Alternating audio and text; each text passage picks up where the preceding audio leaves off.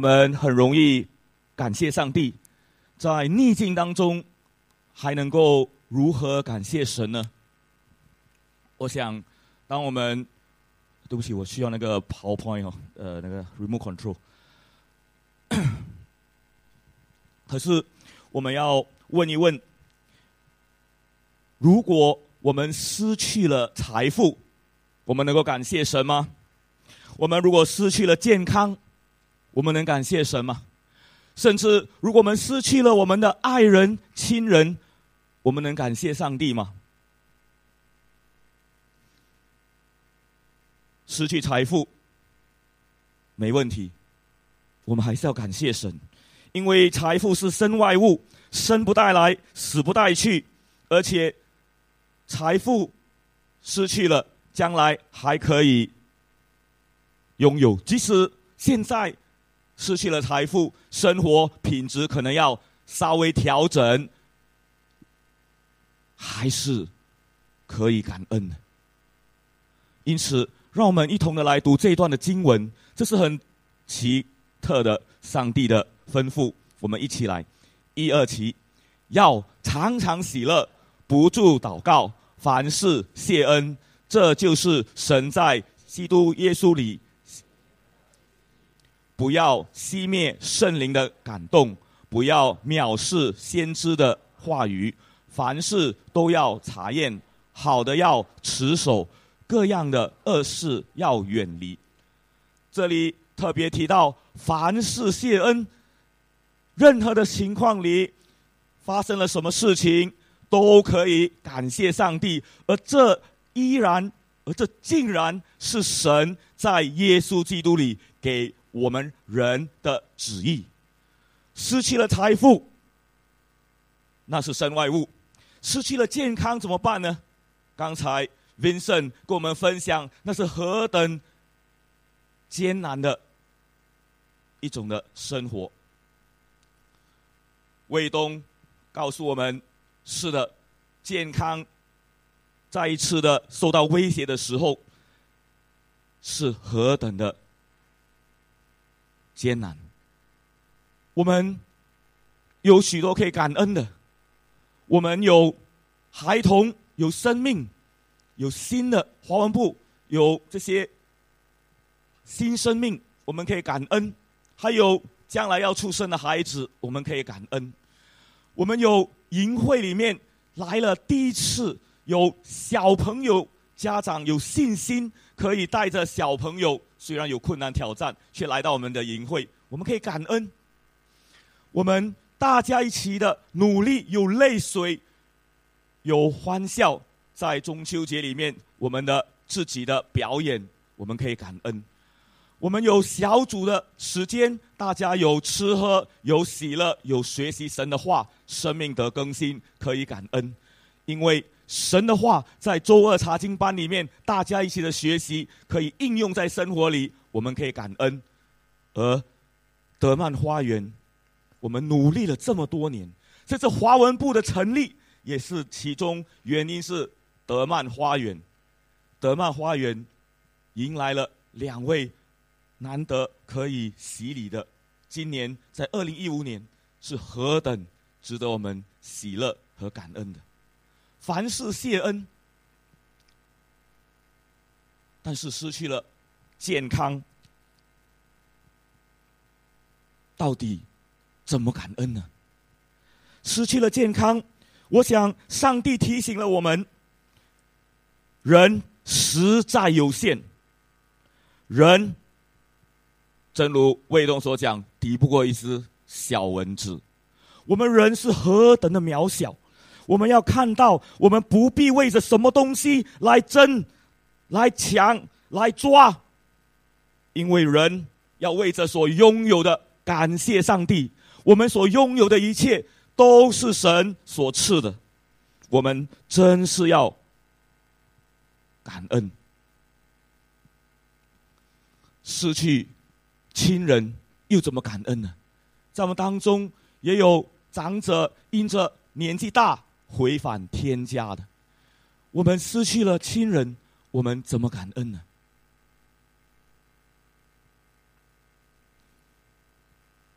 这里有这么一个的故事，陈贵，他失去了健康，但是他的太太失去了一个丈夫。在他们结婚才7天，这个男人，这个英俊、潇洒，而且有非常灿烂的将来的演艺的艺人，竟然患上了癌症，诊断是患上了鼻咽癌，以致他后来变形了。5年的时间，他经历了医疗的痛苦，可是你看得出他的笑容吗？还依然可以感恩，是因为他们的生命更加的相爱，更加的珍惜所拥有的那短短的人生。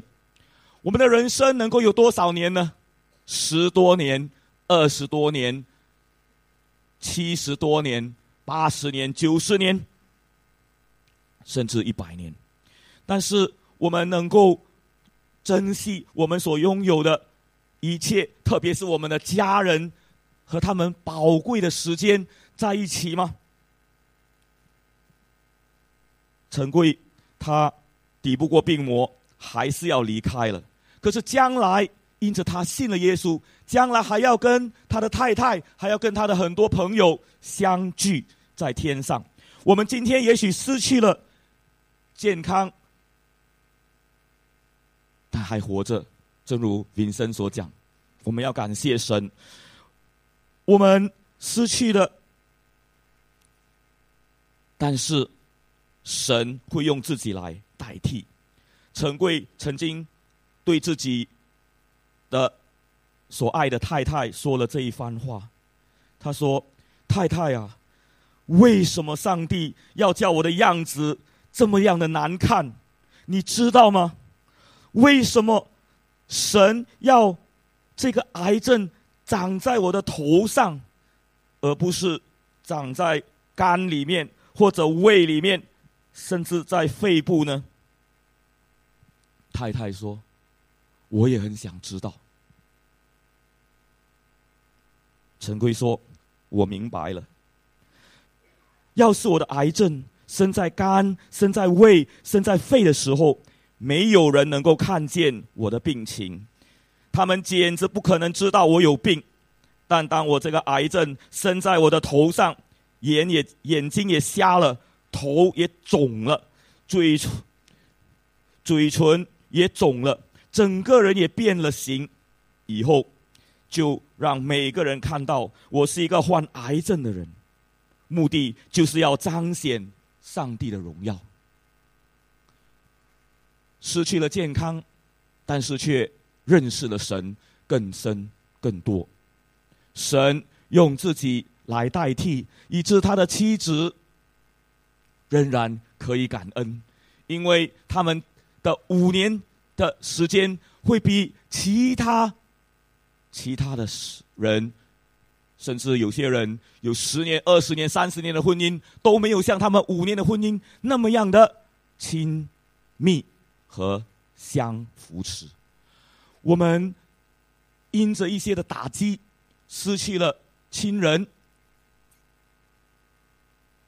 但是神仍然要我们凡事谢恩，因为这些的亲人，他们给我们极美的安慰和提醒，引导我们的生命更加的爱惜上帝，引导我们更加珍惜我们的家人，现有的家人朋友。我们要活得更有意义，以致不会让我们离开的家人失望。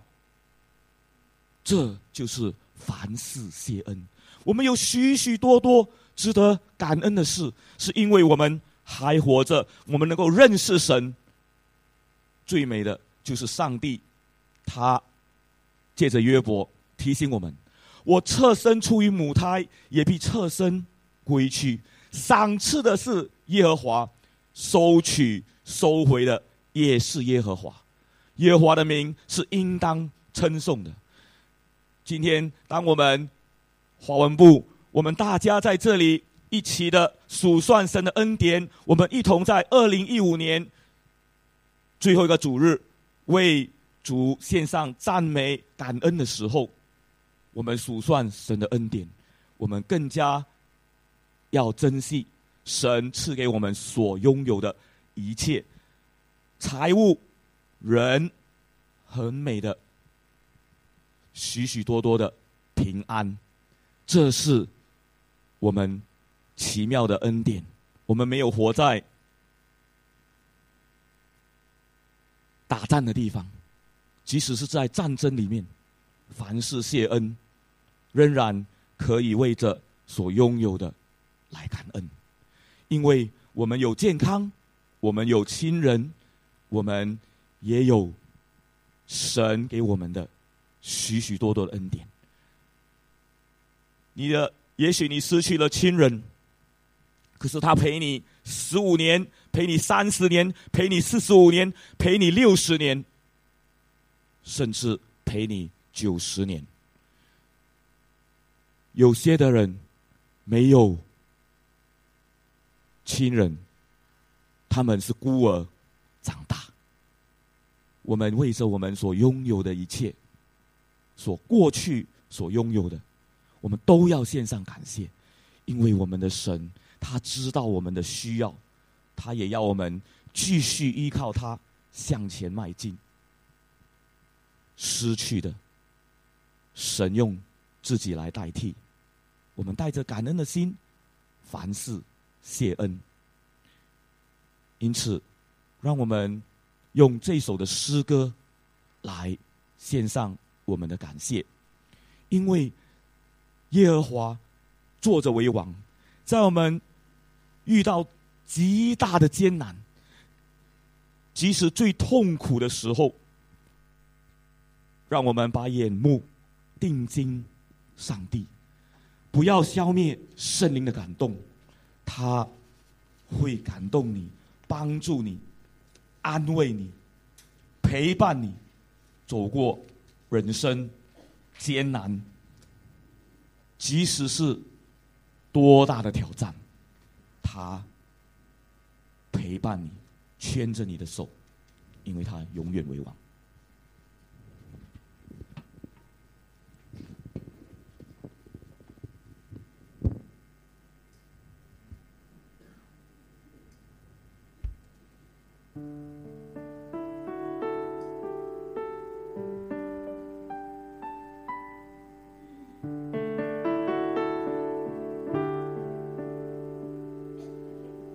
耶和华坐着为王。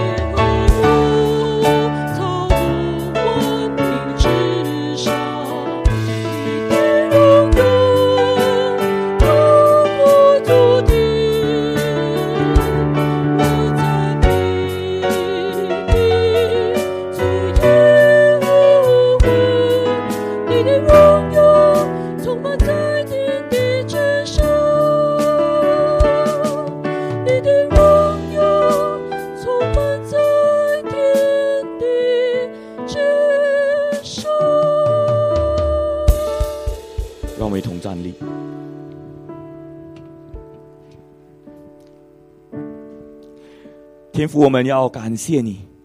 2015年是丰富的一年，也是充满着许多艰难挑战的一年。